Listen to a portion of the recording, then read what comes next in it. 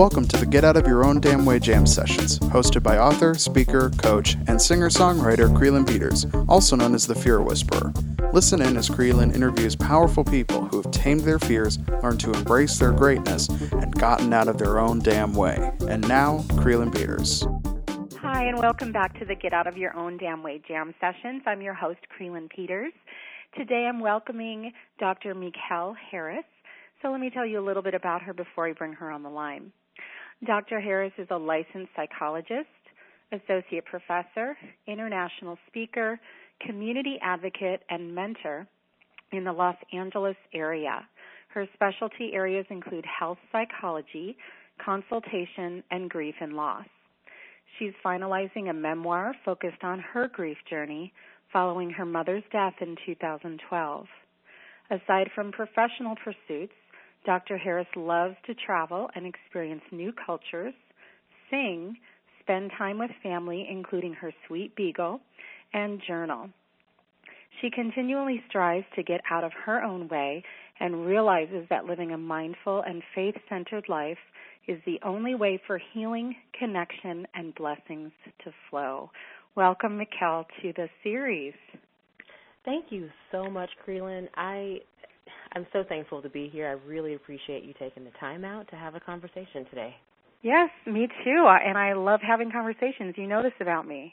Yes, I do. We had a wonderful conversation before, so I really appreciate this. Yes, absolutely. And as you know, this is unscripted. Our audience knows this is unscripted. So I just love to ask, I know I'm just reading the bio that I just read, and I'm already seeing some similarities in our stories.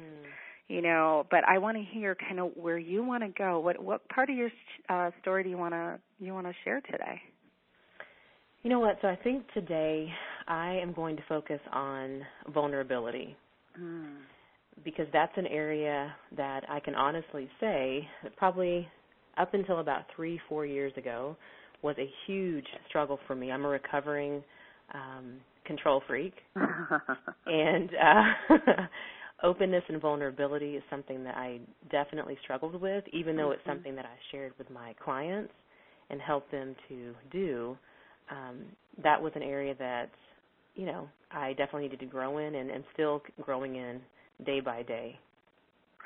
Yeah, no, I get that. I mean, vulnerability, I think, is a huge piece of the work that we do as healers, for sure. And just, reading what your specialties are, I would imagine there's a lot of room for vulnerability with grief and loss and with all the, I know you also do a lot of work with children, and you've shared with me in previous conversations about your work with students. So it's such a huge piece of healing. Absolutely. Yeah, I think vulnerability is something that, at least for me, it comes very unnaturally. Just something that I think rooted in, I grew up in a household that was very, I would say, strict in some ways. I'm from Texas. Both of my parents were in the military. And, so there were a lot of rules and things in our household, with freedoms as well. But I think that really shaped a perspective of kind of a performance, almost a performance-based upbringing. And so I think that I grew up thinking, I've got to perform, I've got to do well, and there's not really a space for me to share my feelings. But if I maintain a certain image, then that's really what is going to be celebrated. And so, again, I think that it didn't dawn on me that was not really the best way to live my life until a few years ago. Yeah, and it's interesting how that kind of perspective changes over time. I know, my working with my own clients and also on my own stuff is there's some blind spots that happen younger in our lives, and I think they're there to protect us. When you say that's how we grew up, and that's what you knew, that's what you were exposed to, and that it was okay. And then when you get older and you get out of your parents' home, when you get some life experience, you start to go, well, maybe it doesn't have to be that way, and maybe there is a different way. And I know for me, I started to realize some of the costs, like, before things were protection, and now there's like these huge costs to the way that I'm doing things. So is that kind of what happened with you, or how did you? There was something that happened 3 or 4 years ago. So No, so what happened was my mom, as you mentioned, died in December 2012, and I remember in the months after her death feeling really angry at some of the friends that I had and the family for not kind of reaching in and, in a way that, not to say that they weren't, but I guess at that point, just because you're so emotionally raw, feeling very isolated. So I was very angry that, people weren't providing the support in the way that I felt like I needed it. And I remember I had this very brave friend of mine who I've known for over 15 years now. She called me probably 6 months after my mom's death and, very timidly checked in, Mikkel, are you okay? And I just unloaded on her all these months of buildup and frustration and anger. And thankfully, she was able to really take that. And when I was done, she said, okay, are you in a space to hear my perspective? And I was, for some reason, after all of that, I still was open to hearing what she had to say. And one of the things that she shared was, Mikkel, since the day that I've known you, you always show up and you look so put together. You are, academically and career successful, socially outgoing and all of these things. Your faith seems very grounded. And yet when I talk to you and I ask if do you need anything, the answer is always no, that you're always the one kind of helping, yet you never receive help. And so she basically ended up saying that she didn't realize that I even needed help, and I was flabbergasted. Yeah. I thought, are you kidding me? My mom died. How can you not know? But to be honest with you, it was the first time that I was able to really sit back and reflect and say, you know what? I really don't allow a space for people to help me because I am always the nurturer and the giver. And so it's kind of like the light bulb went off, and I realized I am not as open as I thought I was. So that was probably the beginning point where I realized that something needed to change in order for me to really have these deep relationships that I longed for. Oh, I'm just resonating so much with your story here. You said that you were a recovering control freak, and I say I'm a recovering workaholic, and I feel like sometimes I'm succumbing to my addiction right now lately, but but there's I've gotten the same feedback basically as you have, and coincidentally or not, my mother passed away in 2012 as well, and I remember my reaching out to my friends and everything like that. So what you're saying is really resonating with me. But it's that I think, we are so used to being there and to being the support and the really strong person for other people and, putting on that face. And it's so hard for people to tell. I think, it's kind of counterintuitive. You think, if you're a good giver, you're also a good receiver. But that's not necessarily the case. Yeah, in my case, it absolutely was not the case. I give so well, yet when the tables are turned and friends and family are offering support, I'm thinking, no, I've got it handled. I'm fine. And so, there's an old saying that you teach people how to treat you. And without me really realizing it, I was teaching people that I didn't really need the support. And so, of course, I was left suffering in silence. But from my friend's perspective, they thought I was doing well. Right. So that was really a pivotal moment for me to kind of evaluate myself and say, what do I need at this point in my grief journey? And I know that I've got to be able to ask for help and not put on the face of being all put together, which is perfectly fine. So how was that for you? It sounds like that was a really pivotal conversation where you were able to unload, like you said, to kind of vent all your frustration, but then also that left a space for you to be able to receive something from her at that time. It was, and grief, as you know, is incredibly unpredictable. And so it's really interesting to me that I had that conversation, And yes, I kind of cognitively got it, but emotionally and kind of dealing with it day by day, it was still difficult for me to kind of relax and let people really help. But what I found is that I was in situations where grief was overwhelming me. And I can think of so many examples. One comes to mind right now. I was teaching a class, and again, here I am as a professor teaching my students, and in the middle of a lecture, my emotions got the best of me, and I could not control. Tears were just welling up. The next thing I knew, I had to stop the class and go to the restroom for a moment to pull myself together. And when I left the restroom, I was greeted at the door by a student. And at that point, I could have said, no, I'm fine. For some reason, I made the decision. Well, I don't even think I made a decision. There was something about the moment that made me realize that I needed to just be okay with not being okay in that moment and allowed the student to provide some support. And that was huge for me because what I realized is that I think we all have this fear of if people really know me or they really see the hurt or they really see the pain, they're not going to be able to handle it, or they're going to think I'm too much, it's going to be overwhelming, and so we tend to shy away from that. And what I realized in that moment was it's okay. What I have to offer in this moment, in my vulnerability and in my brokenness, was all I have is just to receive open arms, and it was well received. So as life went on, situations kept coming up where it was very similar, and I would be overwhelmed in these strange situations. And the more that I allowed myself to just be comfortable with it and receive the support, it was always greeted with love and support. And so I think that really helped me. And now I feel like I'm much more available and open for asking for help when I need it. That's great. And it's vulnerability can be such a scary thing.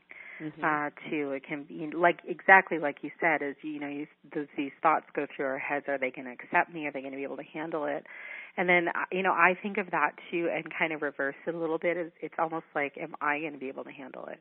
Am I going to be able to handle someone else seeing me in the fullness of my pain, in the fullness of my grief? And am I going to be able to handle it? I think that, that's all kind of intertwined in there as you're talking, because I certainly completely understand that overwhelm of grief in some very odd situations and not so odd situations. I mean, it can be very, I guess, situationally appropriate, but also, sometimes you're just seeing a commercial or hearing a song or just a memory comes.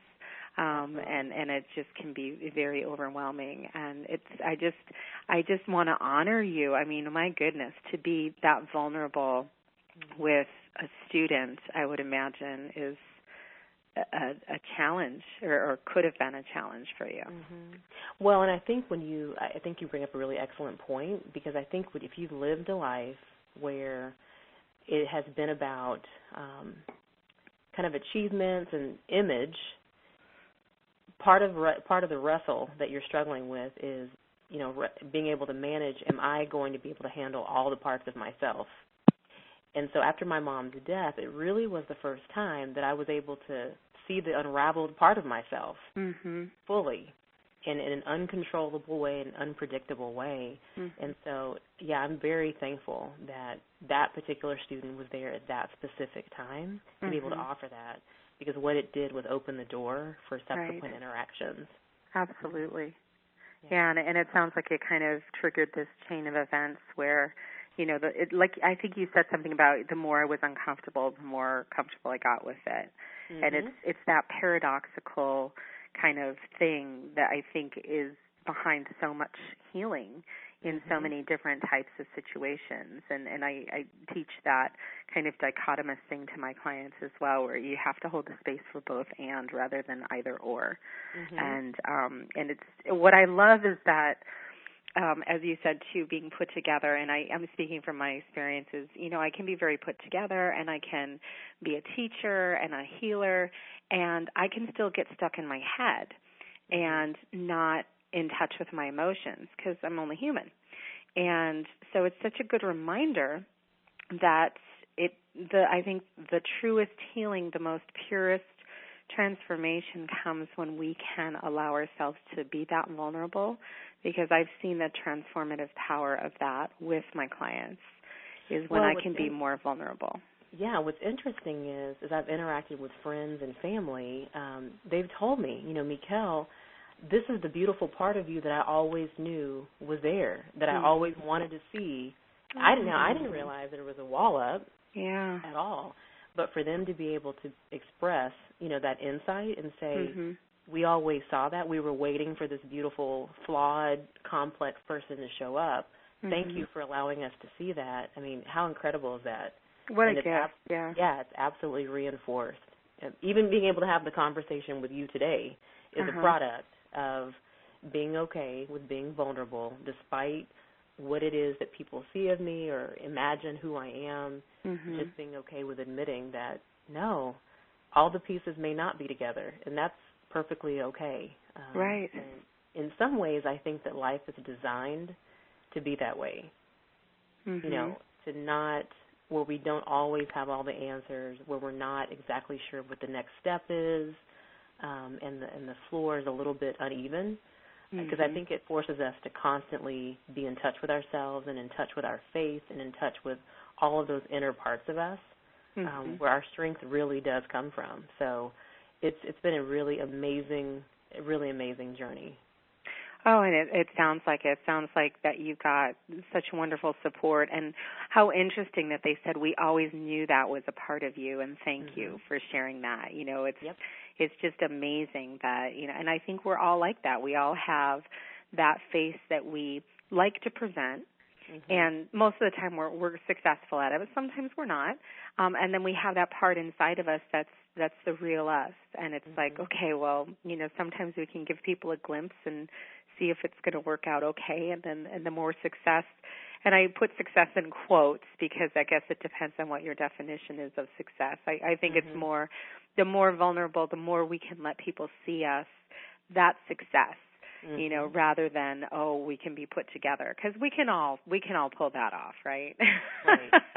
Well, and so but then you think about this whole notion of the energy it takes to put on an external face is exhausting. Yeah. It's been such a paradox to me and really amazing that it really takes less energy to just be you and to say, you know what, today is a bad day, or can you come over? I need a hug, whatever that is, and just be honest about what's happening, as opposed to all the energy it takes to put on the face, to put on the clothes, to say the right words, to not be, quote unquote, that person or that weak person. Too much energy. I'm much more, now that I'm in this space in life, I can devote the energy to other things as opposed to putting it on, to save face. Right, absolutely. Oh, it's so beautiful. My really goodness.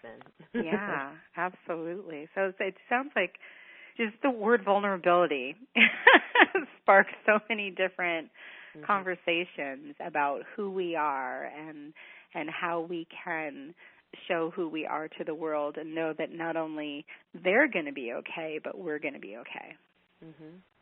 Yeah, I think one of the greatest gifts that we can offer is to offer our true selves. And as I share a lot about my grief journey in particular, and as I have been completely raw and honest, I can't tell you how many people have said, oh, I thought I was the only one. Thank you for being honest.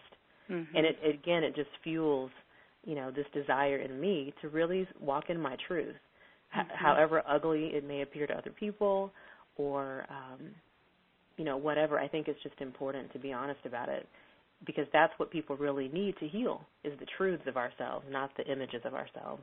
Right. Yeah, there's so much out there that helps people put on that face. We could have a little sidebar about media and about, what we're supposed to look like. There's so much out there. But even, in our profession, in self-help and in psychology and in the healing professions, there's still a lot of how to present your best foot, how to, but I think that you hit it right there, is that it's so difficult, at least in my experience, to fully heal unless I can, basically turn myself inside out and wear the inside out and really take a look at that, really feel through it, really experience everything I need. But then there's that other step of being able to ask for support, and then the next step is being able to receive support. Mm-hmm. And those are all different and yet all related. All related, yeah. I sat down with a client not too long ago, and we were talking about just this journey of self-discovery, that it's a lifelong process, and, the challenge of being able to take the next step but not necessarily know exactly where that step is leading. I mean, we have notions about where we want to go, but the reality is we don't exactly know how life's going to turn out. There's many twists and turns. Yeah. And so I think a huge part of vulnerability and openness is saying, you know what, I'm in this unknown, uncharted territory, and being okay to sit with that. Mm-hmm. Because what ends up what we think is going to happen is that we're not going to make it, that we're going to be overwhelmed and inconsolable. But the reality is, if we sit with it long enough, we actually come to a place where we can appreciate and have the time to really explore all those inner parts of ourselves, and which makes us more available to other people and much more honest about who and where we are. So it's absolutely incredible. I don't feel like I'm the same person as I was 3 years ago at all. And I'm thankful for that. I'm thankful for that. Oh, and there's so much transformation to be had, and I just lost my thought. Something just came up when you were talking, and I lost it. So hopefully I'll remember. But it was, along the lines of us, being on this journey together and being able to really experience everything that we came here to experience, and that unknown piece too. There was something there. So if I catch it, I'll let you know. Okay. It happens to me all the time. Yes, me too. Don't worry. I'm not worried. It's meant to happen, right? Yes. Yeah, but I like what you said about being able to sit with the unknown.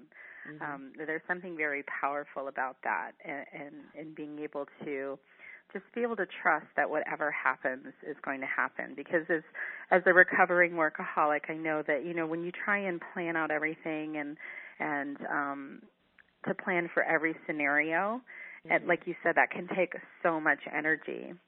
But when you can sit back and just be fully present, and I know that's where a lot of your mindfulness work comes in as well, it's just a gift to be able to go, that's interesting, and then move forward from there.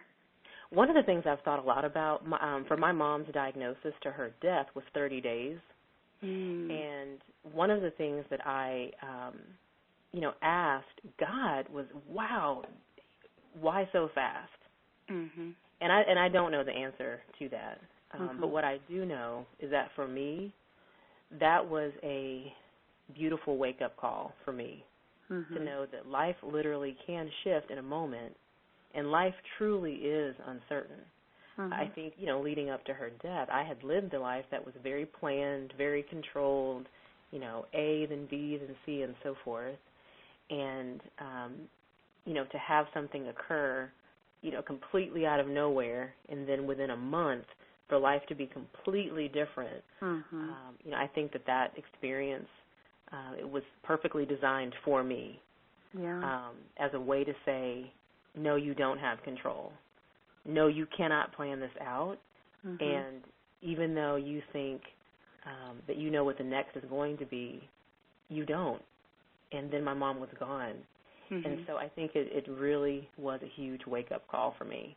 And, I credit God, I credit my mom in some ways just for, I don't know, I just think that everything's designed with us in mind. And so I think that what it did was bring out this reality of surrender and being vulnerable and being okay with that. It's been a beautiful gift for me. Much needed. Yeah. And it's pardon me? I'm much more relaxed these days. Much more relaxed. Oh, yeah. Well, and it's what I love is that you can see the gifts in it. There's so many times where it can be, I don't even want to say easy, but it can be our nature to ask why. Why me? Why did this happen? Why her? And to sit with that anger and to not be able to let it go. It sounds like you had a transformative experience with being able to express your anger. And it led to some wonderful things. I mean, I love when we can see the lessons and the gifts in the challenges that we have. I think it makes us stronger. And I'm not saying that it's not good to feel that anger. It's absolutely perfect to feel the anger, and we need to be able to express whatever we're feeling. And if it's anger or guilt or shame or fear or whatever it is, it's so important. But once we are able to express that and release that, it's just so amazing what can come next. Absolutely agree. Absolutely transformative. Yeah, absolutely. I love your story. I think it's wonderful how you were able to move through that. Yeah, no, I think, and again, this is 2.5 years into this journey, and it's a day-by-day experience. But I know one thing. I know that my mom would be so proud. One of the last things that she told me before she died was this about being open. That was one of her desires for me, was to allow a space of vulnerability. And so it's incredibly ironic, but I know that she's in heaven, smiling, because this is exactly what she asked, that the point that I reach in my life, so that other things would be, drawn to me, and doors would be open to me as I allow myself to be vulnerable. So I'm excited that she got that gift at some point. Right. Well, and it sounds like it's all divinely related. There's something that I keep reading lately. I wonder why. About when you ask for no fear, God doesn't take away your fear. He gives you challenges to move through it. Yep. And there's a whole bunch of other things related to that I've read, but I just think, it's like your mom asked you to be open, and instead of taking away your guardedness, you were given these experiences to be able to be more vulnerable. That just reminded me when you said this about asking God for certain things. I'm a journaler, as you mentioned, so and every now and then I'll go back and reflect on my journals. Well, probably 6 months before my mom died, I had written in my journal about, God, I want to take my relationship with you to the next level. And then my mom dies.